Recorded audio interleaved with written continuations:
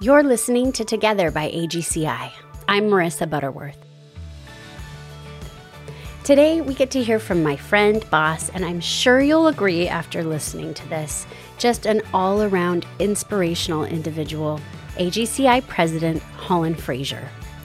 Holland is smart, passionate, and literally has more energy than any adult I've ever met. She is a great storyteller, but most importantly, I have watched as she has led our team and demonstrated what it looks like to continually turn to the Lord for guidance in all things, big and small. Today, Holland is coming on to share about the spiritual calling of the work that we do at AGCI, and I am so honored to have her join me. Holland, hello. I am so excited to have you on the podcast today. Thank you for taking time out. I know that you are maybe the busiest person, seriously, that I have ever met. So I really extra appreciate that you're here today. Oh my goodness, Marissa, I am so excited to get to spend time and just sharing and talking with you. It's always such a pleasure and joy for me to spend time with you. Thank you. Well, I'm going to jump right in because I want to get to this. I love everything about what we're talking today, and I love your family story, your story. It's become everyone's story, but AGCI was founded by your parents and your sister about 30 years ago. Would you just share what you would like about the story of how that all came about? It's pretty incredible. Yeah, it really is a pretty incredible story, especially now that I have kids that are 18 and have now surpassed 18. It really is remarkable. But when my older sister was just 16 years old, she actually went to my parents and said, "Hey, I'm really wanting to go to Bible school in Europe. I want to get my GED. I want to work for a year to save up my money, and then I want to go." And of course, my parents looked at her and said, "Absolutely not.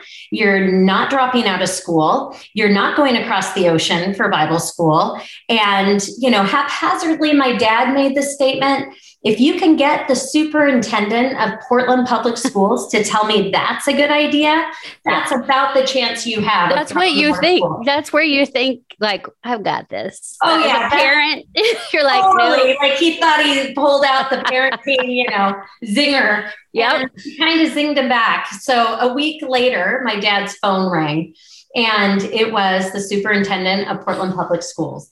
And she said, "Hi, Ron, your daughter just walked out of my office, and I want you to know that I've been in education for 30 years. And I'm here to tell you that traditional education is not for everyone." And he told my dad that he believed Heather had a really good head on her shoulders. She had a strong plan, and that he just believed that my dad and mom should both support her in getting her GED. Wow. So she did. She got her GED. She worked at Nordstrom for a year and saved every penny. And then right at 18, took off to Bible school in England. And so kind of fast forward to that summer, my parents thought she was coming home just for the break before going back. And yet again, she called them from England and said, "Hey, I actually don't want to come home this summer.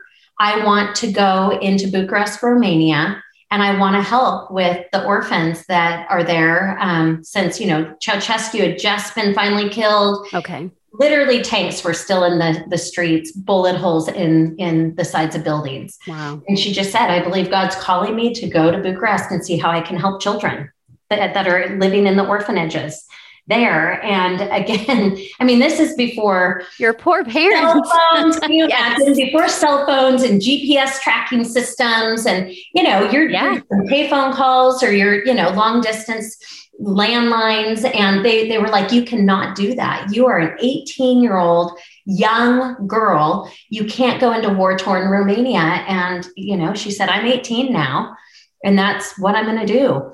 So she did. She went into Bucharest and she volunteered at orphanage number 1 for about a month. And then when she kind of finished that time in Romania, she did come home for just a really short stint before going back to Bible school. And in that time, she just shared all the photos of the kids that she had worked with and started sharing their stories. And kind of through another whole God-sized story, started really laying it on my parents' heart to adopt. Of course, it was my mom's heart first, and my dad trailed way behind her. There was 4 of us at that time. And so they ended up deciding they wanted to move forward and adopt. And so my sister at Christmas time, 1990, traveled back to Romania and did the adoption of my youngest sister for my parents, came home January of 1991. And because she was just so young, and it was one of the first adoptions out of Romania post-war, the news media were there, and my sister made a statement, I'd help anyone who wanted to adopt. And as you can imagine, my parents' phone started ringing off the hook. And All God's Children was born. So it truly was out of the adoption of my youngest sister by my older sister for my parents that started AGCI. All the trail of. Yes. And of course I was 14 at the time and was like, this is crazy. I'll never work for AGCI. I mean, they were so busy. For those in ministry, it can be hard on families, Oh yeah. And kids too. It takes a toll on everyone. Yeah. It was a big lunch. My parents ended up slowly leaving both their careers to go full time with AGCI, but that was, after the first few years. Okay. So you mentioned 14, you didn't want anything to do with it, but it's become kind of a family affair. Everybody's working on this. So when did you feel your own personal calling to this work? It's funny, Marissa. I can say that, and I get the question a lot. How have you been in social service and this field of work for so many years? This is my 26th, maybe 27th year. Okay. I think May will be going into my 27th year. And it is hard. We see hard things. There's a reason that there's high burnout. So I have to say, to answer the personal calling piece, I think God has kind of lit that fire at different points in that time period for me. Looking back to the first and earliest, I know I've shared many times with people, but it really was at 18, making that first trip to Bulgaria and stepping in to my very first government-run institution and just seeing kids basically alive but dead. I mean, that's how I would summarize it. And the smells and just the despair, and that kids could just be human beings, could be just cast away in that manner at the young age of 18 was absolutely shocking. And in that moment, I really did understand why my parents were all in and just gave up everything to give their lives to this work, including my sister. So that definitely was the earliest. I think fast forward, maybe probably another 8 years. I actually had I had just quit. Actually, I had had my firstborn. I had had my firstborn son, and he was turning a year. And I remember as a kid, I always wanted to be a mom. So that struggle, right? As a working parent. Oh yeah. Maternal versus I love what I do, but that for me was always first and foremost, my top priority, wife, mother, of course, God at the top of it all, work. But I had just gone to my mom and said, I don't think I can leave them anymore. I want to take time. I want to be home. And she had said, no problem, but will you just go down to Guatemala and, get the computer system working, which really the day I'm doing IT, talk about mom and pop back at the beginning when you put IT on my back. But that's my favorite. Yes. Oh my gosh. But, and I said, well, I don't want to leave Andrew. And they were like, that's fine. Take Andrew with you. My husband was, pastoring at that point in our marriage. And so what was supposed to be a 1-week trip and then coming home and, being home with him full time, turned into 3 years on the ground in Guatemala. So I have to say that's another personal calling piece where I just had this path of what I wanted. And I think what hit me was the first time I opened the door to our Hannah's Hope homes, and there was a sibling group of 3. The youngest was, 14 days old. The middle girl was 5, and the oldest was 12. The dad had burned the home down. The oldest had been on the streets with the 2 little ones, including the newborn. Oh my that gosh. was premature. I mean, she maybe weighed 6 pounds. I'll never forget the police officer at the door that day as I opened it and seeing these 3 precious girls. It was the first ever 3 people into our Hannah's Hope home in Guatemala, was that sibling group of 3. And I mean, I just bathing them, and I mean, the lice, hair was down their back, having to cut, just all of that. Yeah. I've seen the dirt just coming off their bodies, but I remember tucking her in that night. And at that point, we only had cribs. The home was supposed to be for like 0 to 3. Okay. So, and it ended up very quickly not being that. So I had to put this little girl into this crib to sleep. And I will never forget her looking at me as I looked at her and said, honey, it's okay. You can go to sleep. You're safe. And her looking back at me and saying, I just can't close my eyes because everything is so beautiful. I don't want to fall asleep and wake up and have it be a dream. And I think in that moment, it really just hit me like God was at work and I was exactly where I was supposed to be. And as we really developed the program of our Hannah's Hope homes and like this elevated one-on-one care, it was by no accident. I had just gone through the first year with my firstborn and was so passionate about, we do it right only on our first one. So, of course, it's a good thing that's when we know everything.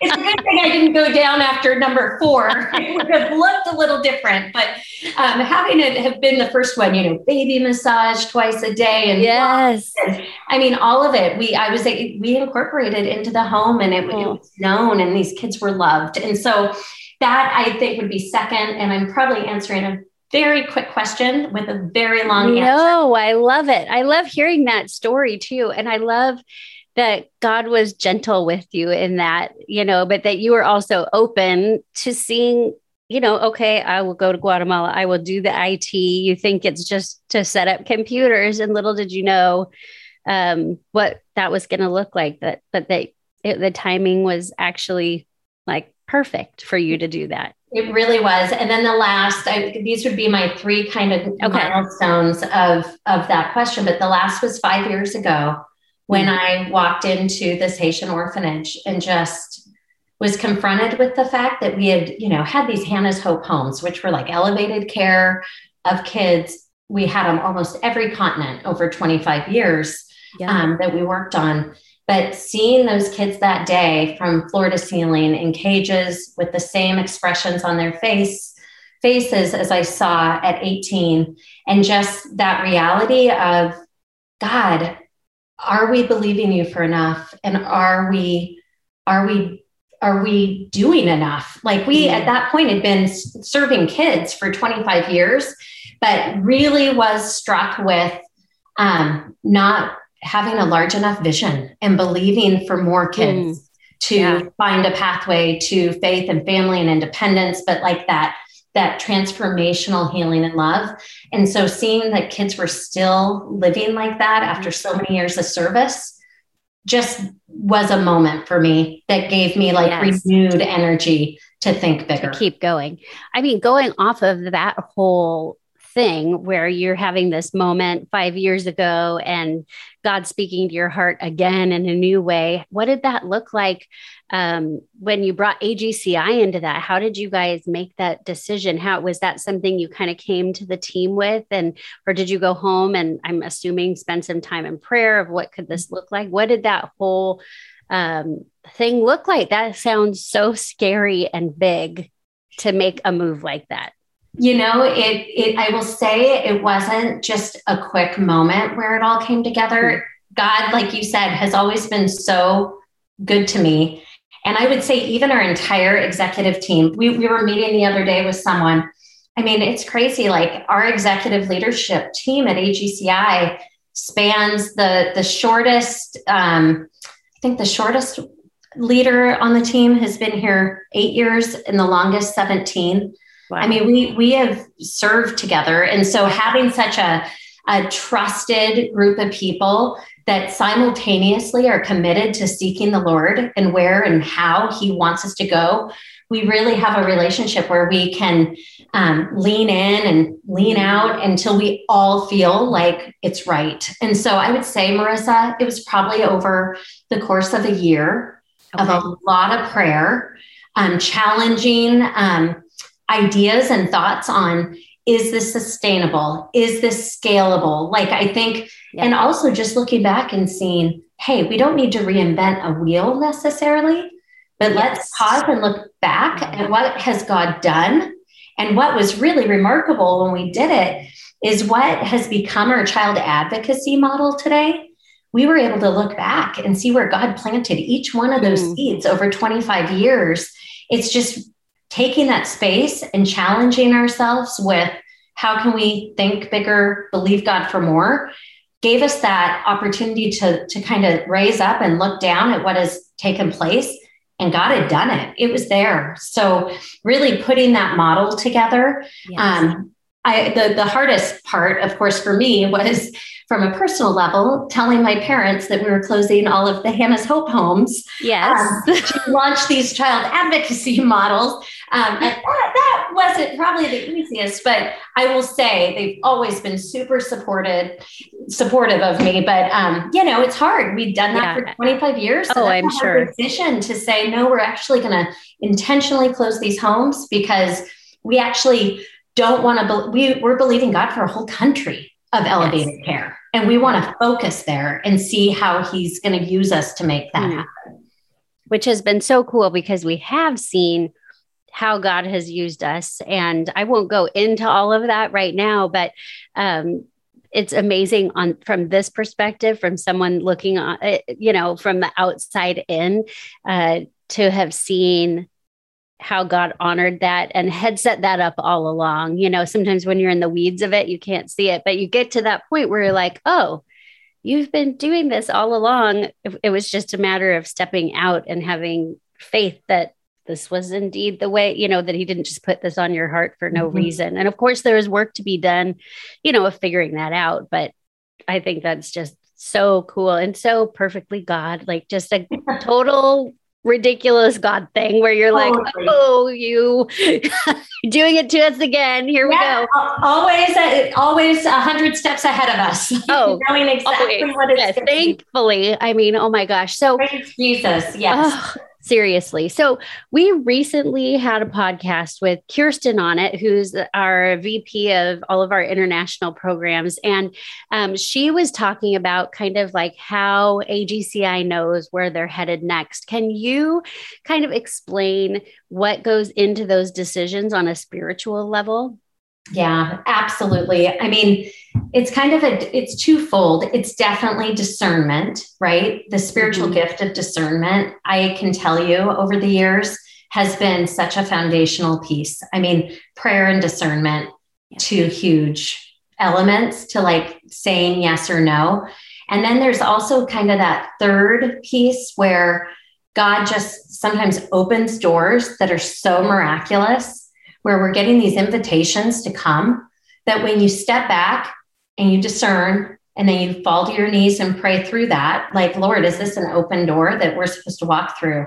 I mean, we always are praying, Marissa, Lord, stay out before us, go out before us. Don't let us go before you, and close the door if we're not supposed to go. Don't let us like veer to the left or veer to the right, but really staying in a heart stance of continually seeking him in direction. It's not just a one-time decision necessarily process. It's an everyday submitting to the power of the Holy Spirit to go out before us, to seek the right leaders, to open the right doors. We also use the brains that the Lord has blessed us with to say, is this the right time? Are these the right people in right places to take whatever that next step is? So all of that together, I think, really helps lead sound decisions that we know are bathed in prayer. Yes. Well, and I love that the leadership team has been here for so long because they've seen God move, and they, hopefully, does that mean that maybe when you guys come to them with new things that they don't freak out, or is that still happen where they're like, oh gosh, what's next? I might have just come out of a meeting where that happened. So yep. We might have had one of us with her jaw on the ground going, what are we doing? What door is God opening? And the other two of us like picking her up and going, yeah, got this. We've got this. It's okay. God knew this was happening. Oh my gosh. Yeah. I've had those experiences in my life where I'm like, oh, here I am again, freaking out. But yes. So yes, to answer that question, absolutely. That's perfect. I don't blame her whatsoever.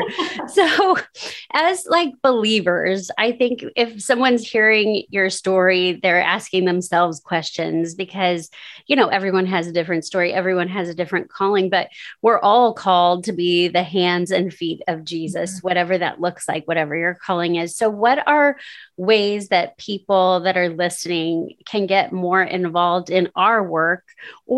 And I would add like a second part to that, like how do they discern? And this is, I'm not putting you on the spot for like, all the answers to this, but like, what are some steps that you would have them take if they want to get involved in the work we're doing? And secondly, like how they discern what they're supposed to be doing? Well, I'll say some of the ways people can get involved. The advocacy work that we're doing around the world is so significant, like being a voice for kids that don't have a voice and sharing just about the needs of children and families around the world is huge. So I feel like there's a huge role of advocacy that is wonderful for people to step into. People can also sponsor. We have our cycle breakers that are breaking cycles for children and families all around the world to create these pathways so that they can be transformed and healed and stay in their family of origin or become independent or find a path through adoption.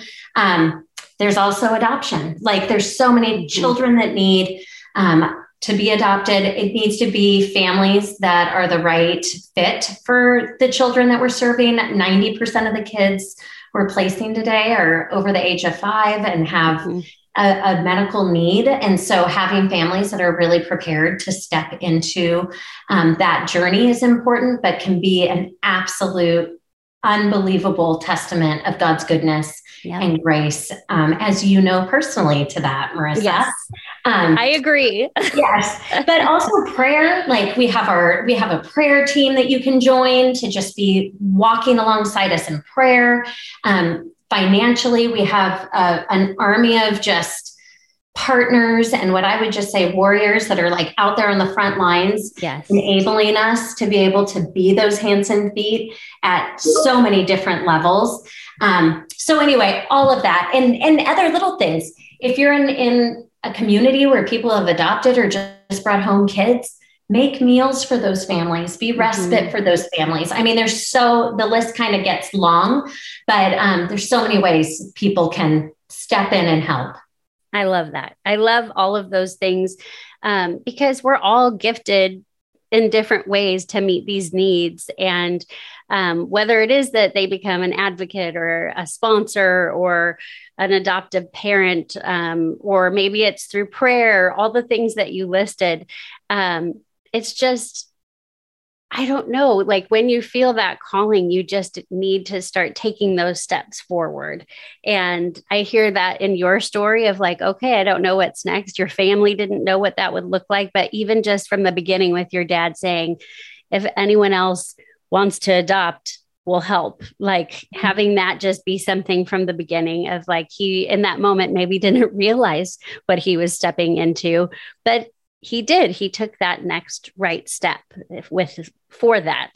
Well, I'll tell you, it was Heather who said it on camera. So perfect. Yes, that's true. Your parents did. My parents just had to like come behind her and go, okay, I guess they're like, that's true. Never mind. So Heather, she really did it. But I will say they did it too, because they stepped in. They did. And they formed AGCI behind her. But I love it, Marissa, because, even your question on discernment of like how to get involved, isn't it true for all of us? Like when we walk in the Spirit and really listen to that still small voice that we all have in our souls, the Holy Spirit talks to us and really gives us some of those thoughts that we know are, it's usually the Holy Spirit when it's not what we would think or do necessarily. Yes. That's what we should think and do, because I think that's part of discerning and really having a listening heart. Yep, so I love that. That's definitely the story of AGCI. It's been just taking that next one step. Yes. Yeah. I love that. Well, I am leaving today feeling inspired and challenged to keep pressing into that in my own life and what these things look like, and not grow stagnant and just think, well, I'm doing what I'm doing. And like, what else does God have for all of us out there? I love hearing this story. I love knowing why this work is important. And I so appreciate you coming on and sharing with us today. Oh, thank you so much, Marissa, for having me. Thanks for listening to Together by AGCI. That was AGCI President Holland Frazier. I hope that you will take some time today to pray about your own spiritual calling and for how God can really use you to make an impact. For Holland, it looks like leading AGCI. God has used me as an advocate, a storyteller, and a fundraiser, and I swear I never saw that coming. I hope to one day hear the story of how God used your unique gifts. If you like what you heard today, please share our podcast with everyone you know. You can also go on and rate and review us wherever you listen to podcasts. If you'd like to read or watch even more stories or learn about the work that we do at AGCI, head to our website at allgodschildren.org. You can keep up with AGCI by following us on Instagram at All God's Children International. Thanks so much for listening.